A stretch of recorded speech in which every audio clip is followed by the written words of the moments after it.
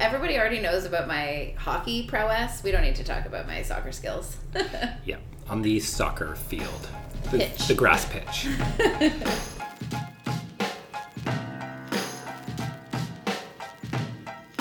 You can't prove it, you got nothing legit, the glove don't fit, you gotta acquit, I didn't smoke it, that's all you're gonna get, I'll never admit, I never took a hit, the charges won't stick, cause Monday morning I'm a brand new man, Tuesday catch me if you can, Wednesday night I got a alley. Welcome to The Docket, episode 76. My name's Michael Spratt.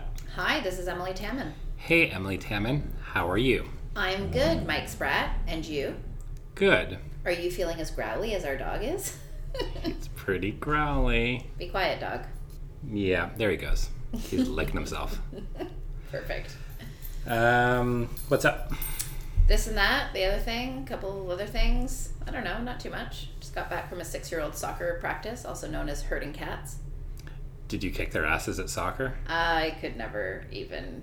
Everybody already knows about my hockey prowess. We don't need to talk about my soccer skills. Yeah, on the soccer field. The pitch. The grass pitch. I'm doing okay. Yeah, tell me more about that. Trying to think about stuff. Our assistant at the office quit suddenly again. Yes. You'll just have to hire someone new. This is part of being an entrepreneur. It feels like an episode of Murphy Brown.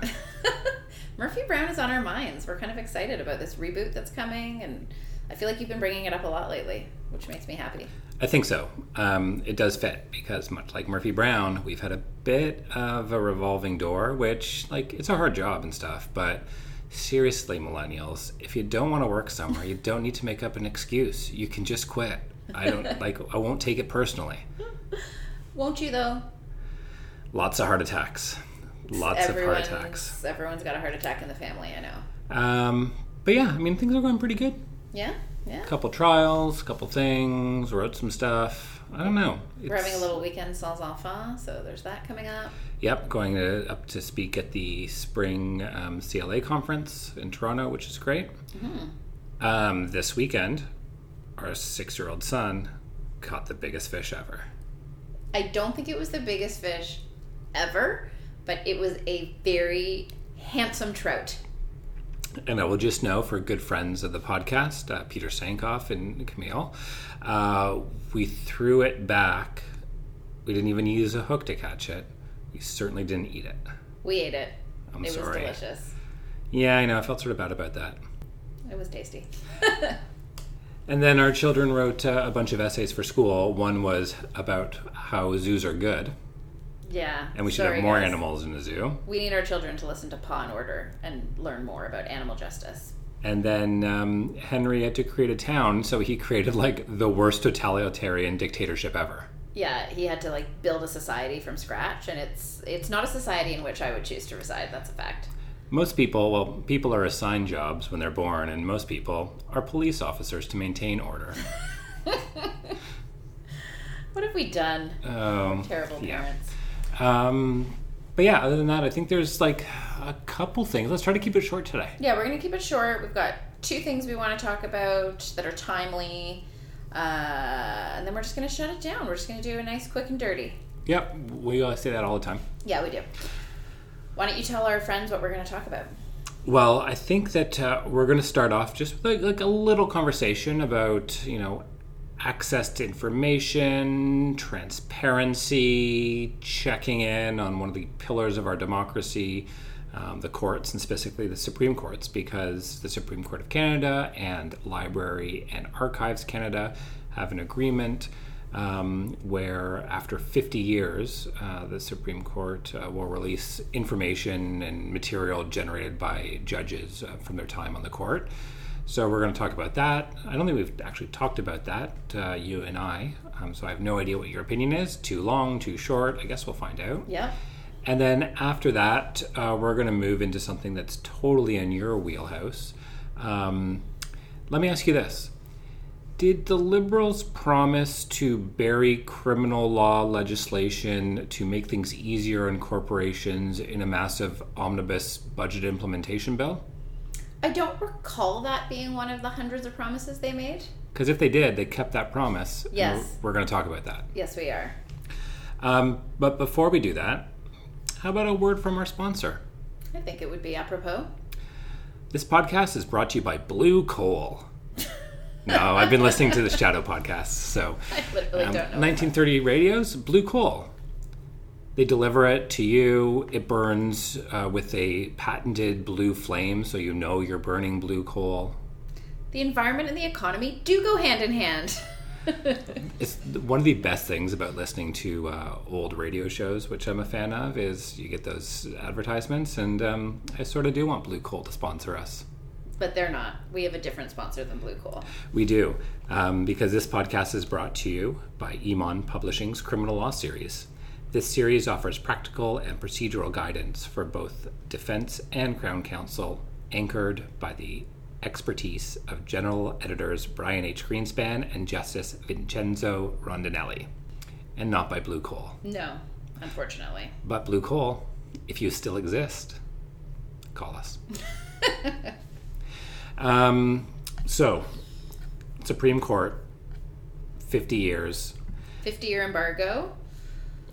And that restriction came into effect last June when the court and Library and Archives Canada announced that as part of an agreement to ensure that the case files of Canada's highest court will be preserved and accessible to future generations, much, much future generations, they will be released and made available after a 50-year holding off period. What was it before the 50 years? Because there would have been, I'm just trying to figure it out, but it was less than 50 years. I don't know if they had their own thing. I know the government has 20 years for certain things. Anyway, whatever it is, 50 years is a considerable... Yeah, I'm just looking here in an article on CBC that, like, decades ago, 50-year embargoes were typical on access to government files, which then gave way to 30 years and then to 20 years. So let's just start by sort of giving a little bit of context, right? So this, obviously, the Supreme Court publicly releases all of its final versions of its decisions, right? But in the course of drafting those reasons, there is an exchange that occurs between members of the court, the law clerks, where drafts are circulated, comments are circulated, and in fact, in the course of that process, sometimes... where the consensus lies can shift and change, right? So you have a first draft that's circulated. Maybe you think that's going to be a majority opinion, but that over time, with further deliberation and consideration and a review of a substantive draft, that, things can change. And you can often see that when you read the judgment or get a hint of that's what has happened, because quite often how the judgments are structured, if there's a dissent, is that the majority will sort of lay out the facts, set the groundwork, maybe even summarize the cases below, deliver their reasons, and then the dissent will say why they disagree. Sometimes it's sort of flipped around where you have the dissent doing all of that setup and then delivering its decision. So you can sort of tell that maybe a judge flipped from one to the other, and right. What was a dissent was the majority. But you clerked at the court. Is there something more than just notes on a draft and emails? Or is there other topics of conversation that...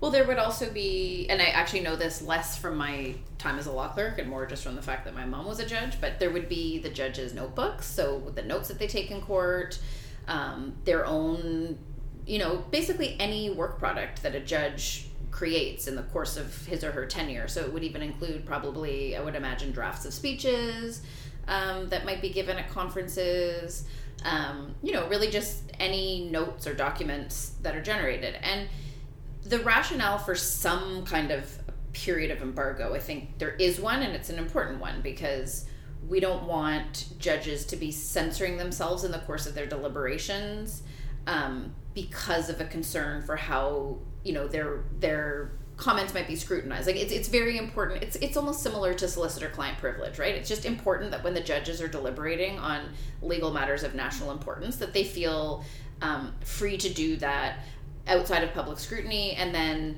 the decision represents the reasons for judgment reflect the final decision. But I do think it makes sense that despite, wanting to promote free and open deliberation among members of the court, that at some point historians be able to look at that and to come to better understand how some of these decisions were reached. So again, apologies, I don't know what the current or the current is 50. Right, exactly. But before this came in, and so this was essentially announced by the Chief Justice and Library and Archives without really giving an explanation as to why there was a need to increase the period of time. The Chief Justice has declined to publicly explain the rationale or explain it. And interestingly enough, a number of retired judges of the court have expressed concern. They have indicated that they do not support a 50-year embargo, which is interesting because these are people whose own materials could be coming under scrutiny sooner than later if this 50-year embargo wasn't in place. And there's been quite a outcry, I would say, from a small segment of the population that cares about these things, but political scientists and law professors and others who have an interest in these things. Yeah, I mean, I think it'd be interesting to see how the courts and judges' thoughts on various topics change. And I mean, you can think of some of sort of the hot button or sort of sensational type of issues that first come to mind, ruling on assisted death, which, we've had two decisions that, the Supreme Court reversed themselves on that. Mm-hmm. Or decisions on other issues that might be, socially controversial, like the, abortion decisions or same-sex decisions, things that, maybe the intersection between sort of law and politics and, public sentiment. I think that there has to be some period. I mean, I'd like to know now what the judges say, but I mean, when you're a judge on the Supreme Court, all of your words are measured, even when they do these dog and pony interview shows with the judges before they're appointed. They don't really answer questions because, I mean, you don't want to prejudice yourself for upcoming cases. And, I mean, certainly you want to be able to have an open mind and change your mind depending on your discussions with colleagues, and you don't want that thrown back in your face. No, and part of how you test where you stand is by sometimes asking hard questions, right? And you may come to be satisfied that that isn't an issue, but you wouldn't want, like I said, judges to be censoring themselves in any way. But at the same time, for the court to enjoy legitimacy from the public, it can't just be completely sealed off from public scrutiny, right? So it's trying to find where this balance is, but the what's perplexing to me is just kind of what was driving the decision to increase the period. Is it just there's a new Chief Justice and it's his personal view? Are all the members of the court concerned about this? I have no idea. I mean, here's what I think. You certainly don't want material written by a judge who is still actively on the court released. Right. You want to keep that safe, at least until they're off the court. But judges overlap. So, I mean, the Chief Justice just stepped down. She was on the court for almost 30 years. She was appointed in 1989. And if you were to release, say, had a 30-year period, and you were to release some of the judges that she overlapped with at the beginning of her career, they might contain notes of what she said, or, her thoughts, or how their decisions may have changed or been influenced by what she thought. So by releasing, notes of a judge who's been gone 30 years, it might still release information that relates to a judge who's currently sitting on the court, especially if you have judges that sit, quite a long time. And I don't think we want to start a process of releasing information after 30 years, but have some unnamed party go through and redact that information and black things out, and then have different waiting periods for that redacted information, and maybe have that never released. So, I mean, I think maybe that 50-year period, I think, would avoid any of those situations where you might have overlapping judges because it's a long enough period. Yeah, that's true. But again, I think I don't know why the court can't tell us why they think 50 years is appropriate. Because there's also, like, there are historians. They might want to write biographies of some of these judges that would be of interest to the public, I think, or some segments of the public. But anyway, it'll be interesting to see whether they backtrack at all given the public reaction, or whether they, decide to give us a little bit more of an explanation. But it's just certainly something in the world of justice that was being talked about the past little while. I certainly would like to know what Justice William Roger McIntyre from British Columbia was thinking in 1980. Would you? I would. Well, maybe you'll be able to find out. In 2 years, I will be able to. No. 50 years seems shorter and shorter the older I get. Yeah. No, that's just under 40 years ago. But I mean, like, if we're looking at 50 years, we'll soon be able to find out what judges like Ronald Martland or Justice Nolan or, there's some, oh my gosh, okay, there's a lot of judges here where I'm like, there's a law school named after that judge. How about that? Look at you. So you would not count yourself among the people with a keen interest in judicial history then? Well, apart from Justice Etsy. Mm-hmm. But because there's a website named after him. Etsy.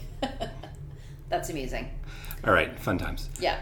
Shall we move on to talk about omnibus legislation? Let's talk about omnibus bills. I love a good omnibus bill. Super, super fun. So I know what you're thinking. You're thinking the docket is going to talk about a budget implementation bill? But do you know what we should do before we talk about that? What? We should talk about another book. Oh, you think so? I think so. Okay, let's do it. Because we're keeping this one short, right? We That's don't want to, true. like, bury the sponsorship message. No, we wouldn't want to. And this is actually a really good one. Yeah, we're excited about this one. So mark your calendars, because in August of 2018, there is what will be the 7th volume in the criminal law series coming out. And that is Indigenous Peoples and the Criminal Justice System, a Practitioner's Handbook by Jonathan Rudin.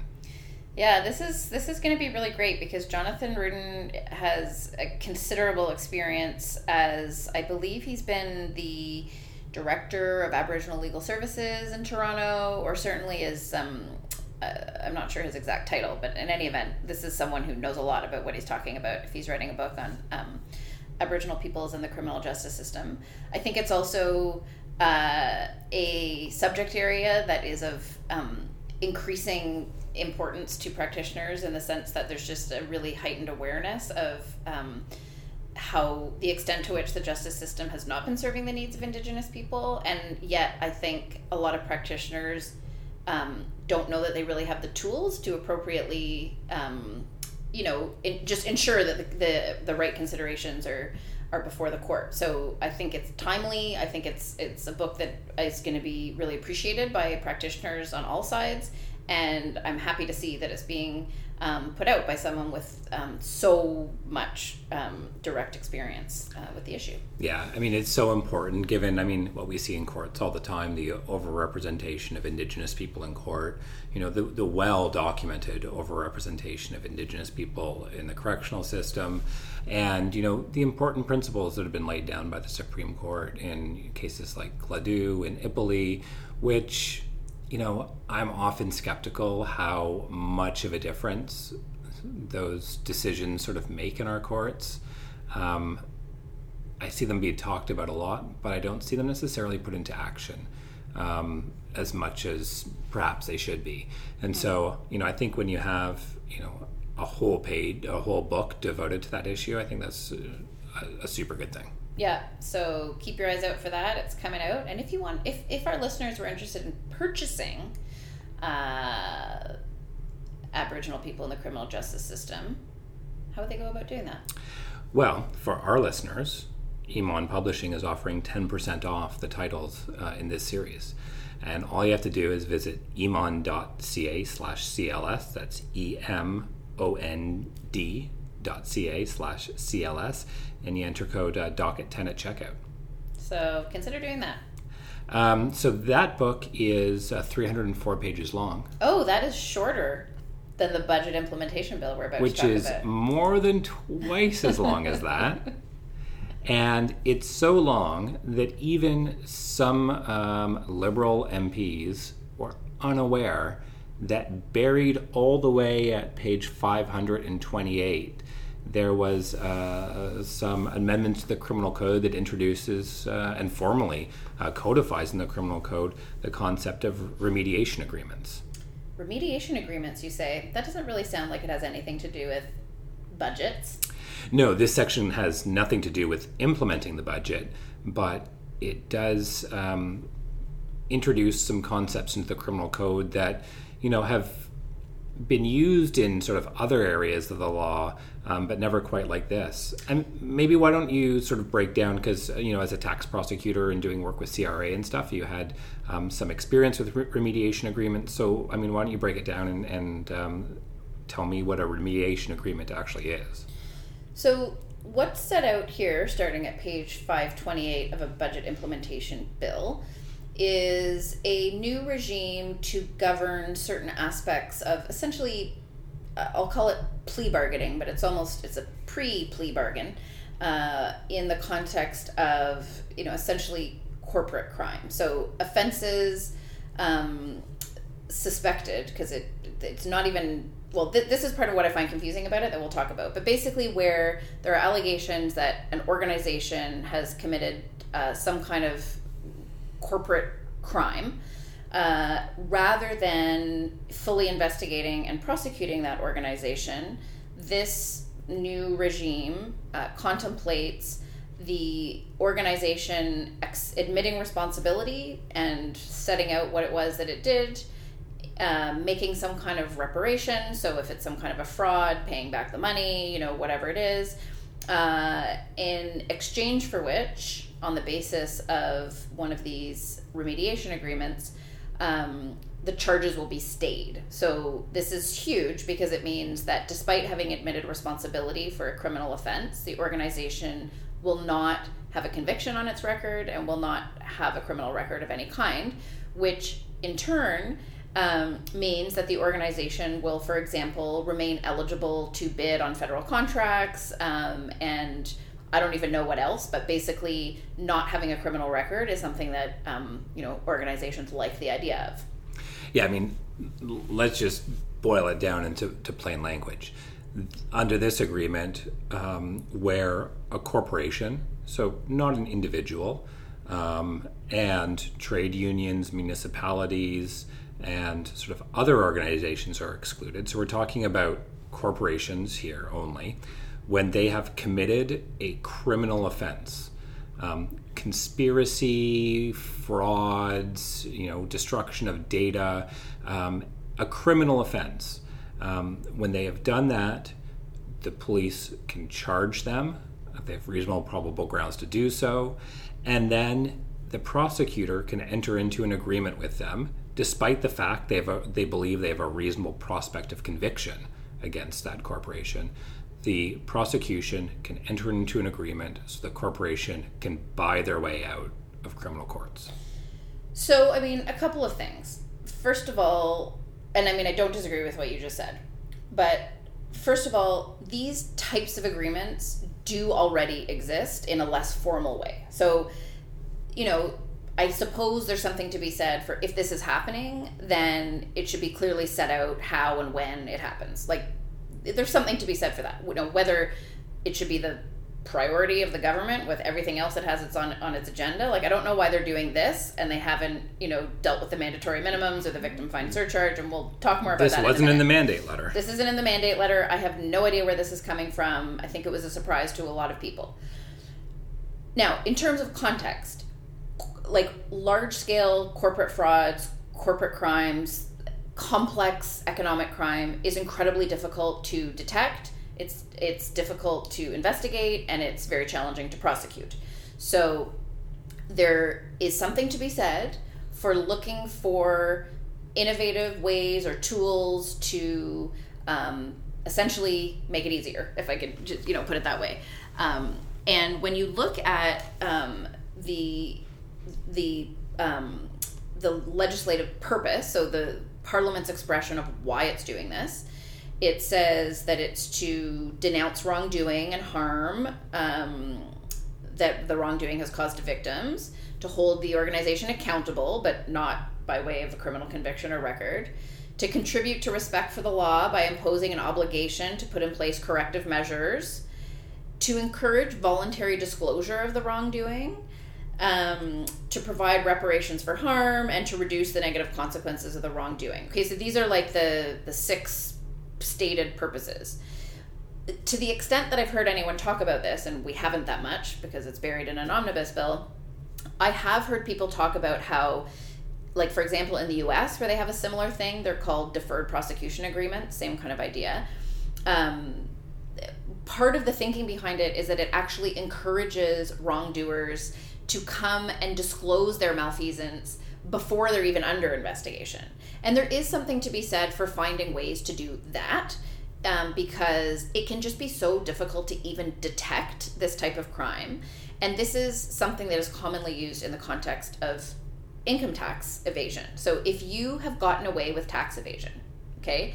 Or I guess if you take over a corporation or a company or someone's books and you discover that although you're not responsible for it, you've uncovered it and you want to come forward.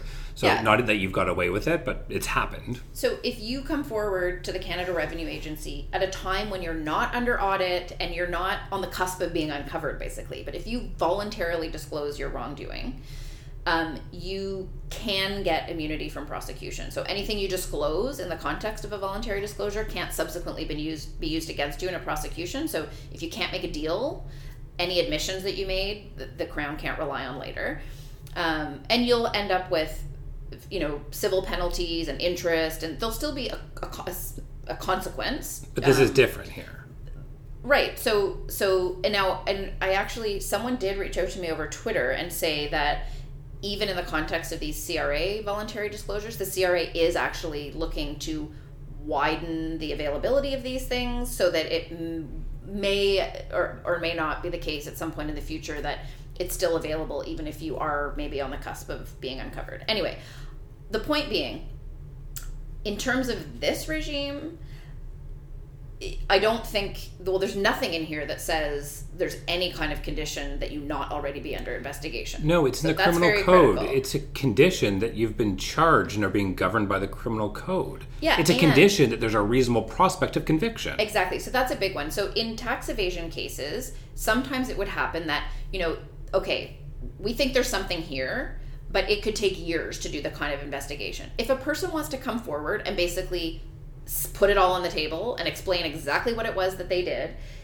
yes, they should get some kind of discount, right, in terms of the ultimate punishment, for sure. And they're prepared to pay back the money and pay penalties and interest and, promise never to do it again, because you would never even find those people otherwise. So, but this is totally different than this. This is the organization has to essentially already be subject of charges, because you can't stay charges that haven't been laid, and the Crown has to have a reasonable prospect of conviction. Now, presumably they can get that reasonable prospect of conviction on the backs of the admissions. So like if the organization is prepared to set out what it was they did, the Crown can rely on that to say they have a reasonable prospect of conviction.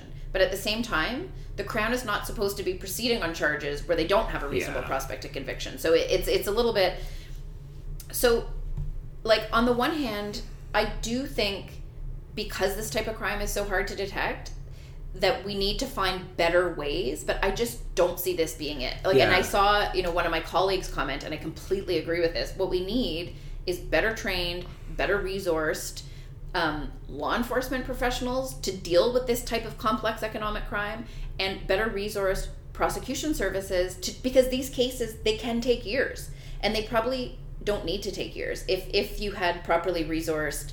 And the return on those types of investments and resources is enormous. Like in economic crime, especially in tax evasion, like it costs a lot of money to investigate and prosecute tax evasion, but if you can get the money paid back plus interest plus civil penalties plus criminal penalties, like you do get a good return on investment. Okay, but I want to take a step back and just break it down a little bit, because when you look at the purpose of this section, does it denounce an organization's wrongdoing and the harm that they've caused to let them pay money to escape? Because it's only available to those who can afford to pay money.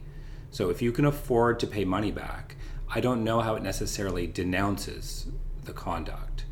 I don't see how it necessarily holds an organization accountable for its wrongdoing to pay back money that it fraudulently obtained. And I mean, we can look at the Loblaws example that we talked about, where they defrauded, individuals, people scraping to buy their groceries, defrauded them of millions of dollars in inflated bread sales through a giant conspiracy. I don't know how it holds the organization accountable to impose a monetary penalty for that. Yeah. I don't know how this contributes to respect for law, for abiding by the law, when organizations know that they can take advantage of these sorts of deals after they're caught. Mm-hmm. I mean, this is a cost of doing business. I don't know how it encourages voluntary disclosure of wrongdoing, to wait until your hand's in the cookie jar before you say that you're sorry for doing it. Yeah. And I don't know necessarily how it's going to deter organizations from doing this, because what we know about deterrence, and I'm not a big believer in deterrence when it comes to criminal law generally. Someone who's addicted to drugs and commits property offenses or robberies or thefts to fund their addiction, they're not deterred.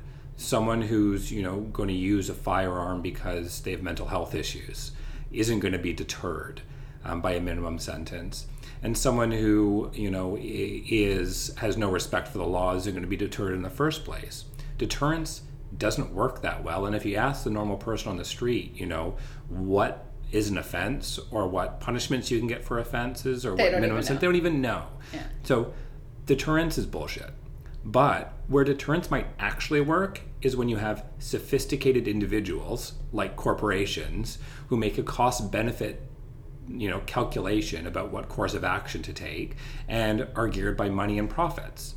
And so getting caught, facing criminal consequences, and you're potentially going to jail is a deterrent in those situations. I don't know how it adds to the deterrent factor to say, if you are caught, here's an option other than a criminal record and potential incarceration. Well, let me just back up on one thing, though. These deals are only available to the organization. And part, I think, trying to figure out what's behind this is that the organization is more likely to get this deal, and it says it right here, if they're prepared to root out the individuals that are responsible. So if the organization's representatives or whatever is prepared to throw under the bus the people that actually devised the scheme, those people wouldn't get an agreement like this. Only the organization gets the agreement. So the individuals can still be charged.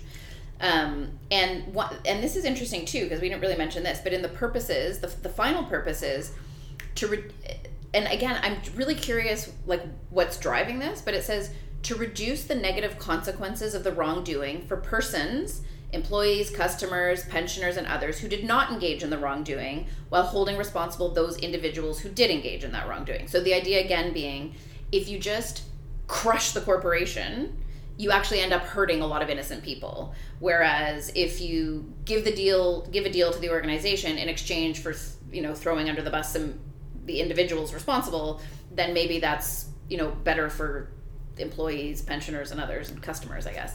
But I just would have thought, so there are some nuggets in here where I sort of get this very loose thread of what they're maybe trying to do. They do it so poorly. Well, and also, why is it in a budget bill? When the government has a really, I hate to call it ambitious, but I will call it ambitious law reform agenda. It's the agenda that's ambitious from what I've seen so far. I just don't fully get where this has come from in terms of the priorities. They are under a lot of pressure to go after, tax evasion, for example. Well, do you know what they should do then?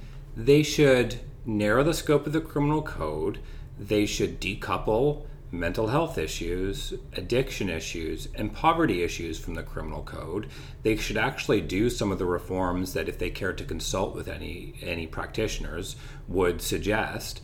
And they can take those resources and devote them to detecting and prosecuting corporate crime. Because what is completely repugnant, and this is a very liberal thing to do, this gives a benefit to corporations where that benefit is not available to individuals. If you are, and I've seen these cases so many times, you're a single mom, you're on government assistance, you're working and declaring your income, one of your dependent children get a job, and you don't declare that income, that can lead to overpayments.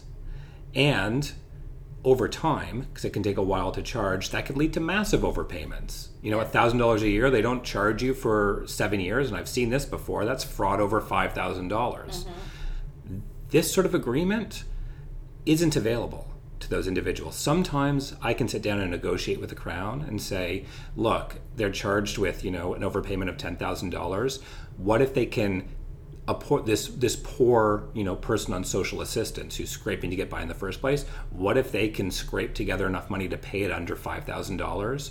Can you drop it down to a fraud under $5,000 and proceed summarily instead of a fraud over $5,000, which is a straight indictable offense? And sometimes you can work that out, but certainly there's no formal mechanism for that. You're relying on just the good discretion of a prosecutor, and there's no way to avoid a charge altogether. Yeah, and you're still going to end up with a criminal record. Yeah, like you're gonna pay it back. And why are we preferring corporations, preferring those who are already obscenely wealthy, because only wealthy corporations who can afford to pay the money back take advantage of this, not a criminal corporation who has no assets and has bled everything offshore. They're not going to be able to take advantage of this. And while we're on the topic of things that under this regime organizations could take advantage of that individuals can't, let's talk about the victim surcharge. Okay, can I rant just for a second? Yeah. So please do. There is a mandatory victim fine surcharge in Canada. Thank you, Stephen Harper and Conservatives, for that. That means that if it's an indictable offense that you're found guilty of, it's a $200 surcharge. If there's a summary conviction offense, it's a $100 surcharge. And if it's a fine, it's 30% of the fine. This means that we see impoverished people who maybe get caught stealing a few times, say they plead guilty to 5 thefts and the associated breaches with that. So you can have 10 charges, or even 1 or 2 thefts can lead to 5 or 6 charges, paying hundreds and hundreds of dollars. They can't afford that. What this does... Hold on, just before you get to that, just for people who don't know, before Harper made it mandatory, it was discretionary. Judges could waive it or impose any amount that they wanted, depending on the personal circumstances of the individual. And it was frequently waived because so many people in the courts just really don't have the means. It's unduly punitive, and it's also just not realistic. And so it was being waived a lot, rather than, for example, appealing those decisions, failing to apply it, and trying to get guidance from a higher court on when it should be waived and when it shouldn't. They basically doubled it and made it mandatory, right? And so we've seen these crushing fines that can impact, the ability to get loans, the ability to get, licenses, the ability to it destroys your credit rating. So maybe you can't get housing. It can lead to, you can't be thrown in jail because you can't pay a fine, but you certainly can be arrested and brought to court because you haven't paid a fine. So it can lead to, in some cases, to deprivation of liberty. And it's currently before the Supreme Court, who's looking at its constitutionality. What this bill does for rich corporations who are already getting a break, paying their way out of criminal charges, it gives the prosecutors the discretion to impose whatever victim fine surcharge they want. Yeah, it says 30% or any other amount. Which, the victim fine surcharge could be really high if it's a $10 million fine or judgment that's going to be made as part of this agreement. I suppose 30% of that is $3 million. But sorry, we're having poor people who have no money have fines of hundreds of dollars. So we have discretion to make things even easier on corporations for this victim fine part that doesn't apply to individuals. Now, in fairness to the government, they say they want to change this victim fine surcharge regime for individuals. They want to let judges have the discretion back. They introduced a bill to do that, and that bill stalled. It didn't move past. It didn't even make it to committee.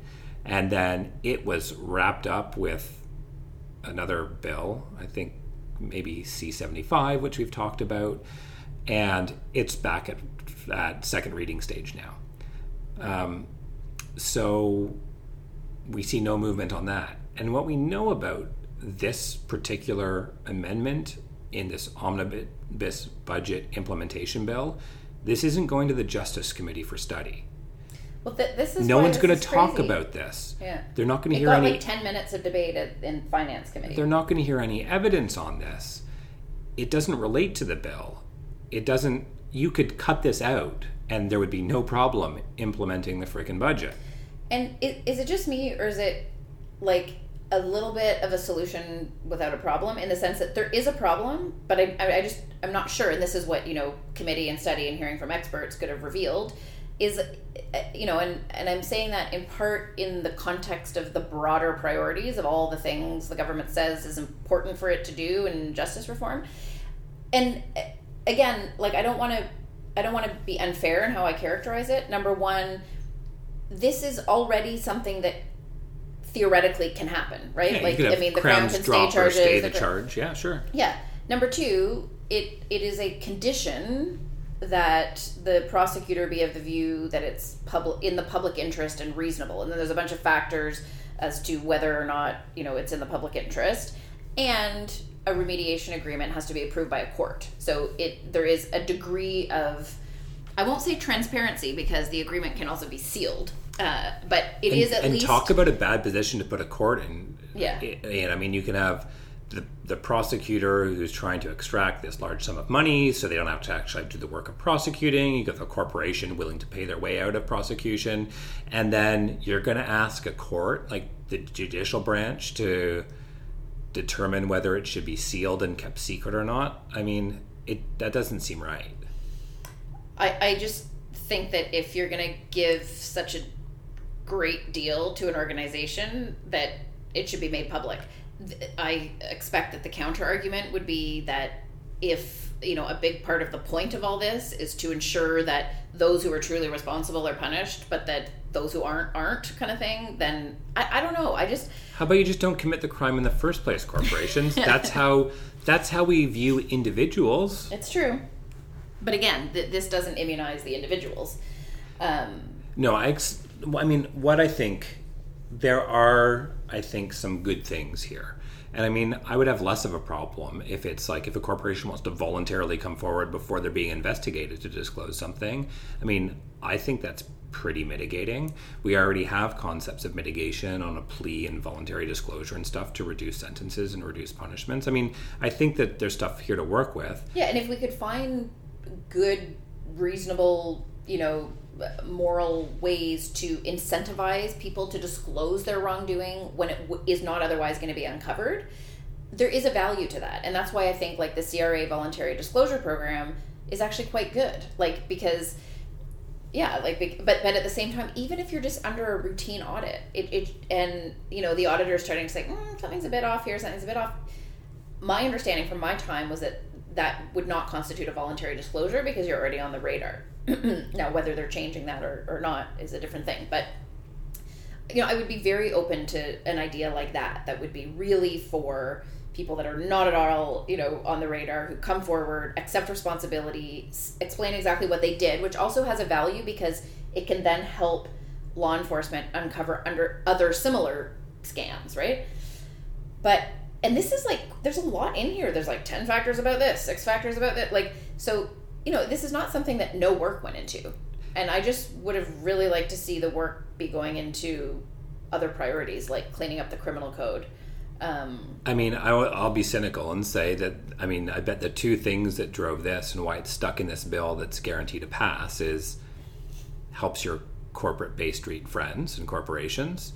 And also, even if, and I expect that this may not be routinely taken advantage of, there won't be very many cases of it, but sure as heck, when the NDP or other parties stand up at the next election and say, what have you done about corporate crime? What have you done about this? Why haven't you gone after offshore money? How come you haven't put more resources in? This is, a bold initiative that the government's going to point to deflect those political attacks. Yeah, they'll probably describe it as historic or a once-in-a-generation, law reform, whatever. So, I think it's about protecting wealthy, empowered corporations, and also about deflecting, very legitimate criticism that they've been soft on corporate crime, on tax havens, and they're cutting corporations' breaks. Yeah, and the thing is, I just would worry about a system that makes too significant of a distinction between the organization and the individuals that direct it, right? Because if you sort of say, well, certain people within the organization weren't really part of the fraud or whatever it is, at some point, people have to feel that there is a reason for them to know what's going on in the organization, if you know what I mean. That if you kind of say, well, we're just going to segregate out the bad apples and let everything else continue in the status quo, there's almost an incentive to, be willfully blind or not ask too many questions about what's going on. And I think we want individuals with decision-making authority within corporations to feel responsible for everything that the corporation does, and not just to feel responsible, to be responsible, and not to hide behind the corporation as a way to excuse or minimize their individual behavior or their failure to intervene. Even if they're not the principals of the offense personally, some of these individuals, their failure to be sufficiently diligent to know what was going on, or whatever it is. So I just don't really understand, and I wish if this had been in its own bill, we might at least have a better idea of what's motivating it, where it's coming from. We'd get to hear more from the minister and everything else, and it just feels sneaky.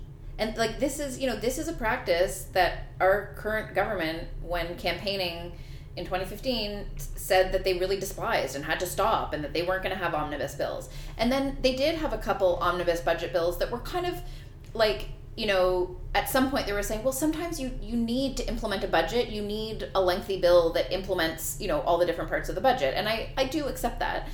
There was a lot of debate when they were proposing to create an infrastructure bank as to whether that was truly implementation of the budget, but at least there was a case to be made that there is a nexus between that and budgetary matters. This, though, is getting quite far away from that. You can remove this from the bill and it wouldn't affect the implementation of the budget. Exactly. This has nothing to do with the implementation of the budget. They might as well have stuck a section in this bill that eliminates all mandatory minimum sentences. I'd still complain that that's part of an omnibus bill, but at least that would be, a principled thing to do, because what we know is that this is going to be a whipped vote on this bill. People are going to have to vote for this. Yeah, because it's implementing the budget. Yeah, and it's going to make it, it's going to pass, right? It's going to receive royal assent, guaranteed, very quickly, whereas every other piece of criminal legislation has been left, lagging and rotting on the floor.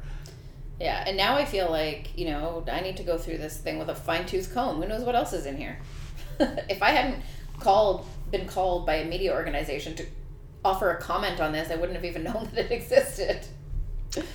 I can tell you that there's a formula for determining the amount of earnings in subparagraph 57.1 that's A times F divided by B times C times D times E divided by 12. That's enough. And I think that sort of math is something that's typical of this government and something that we should denounce.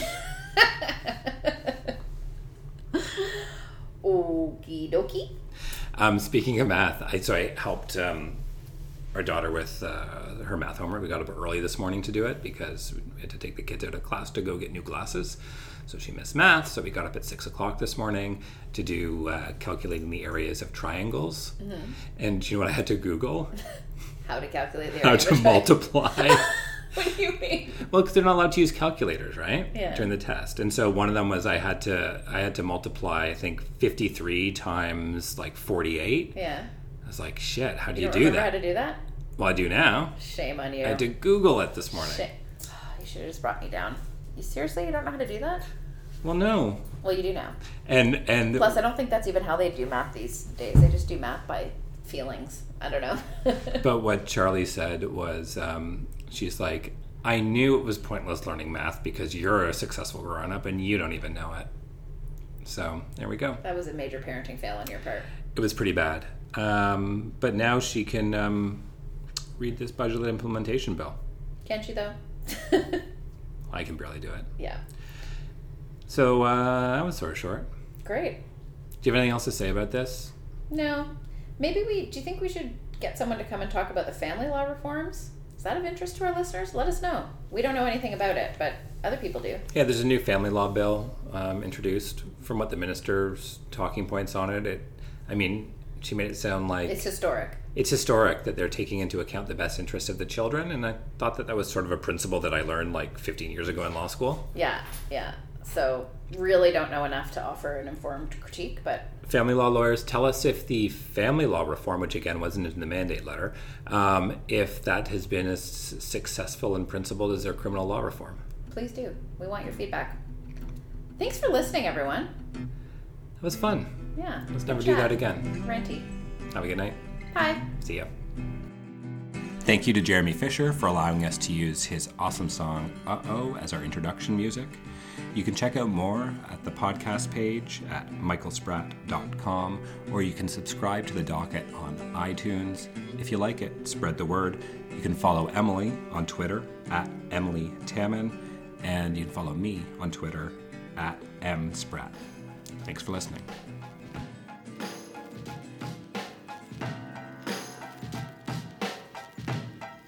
You can't prove it. You got nothing legit.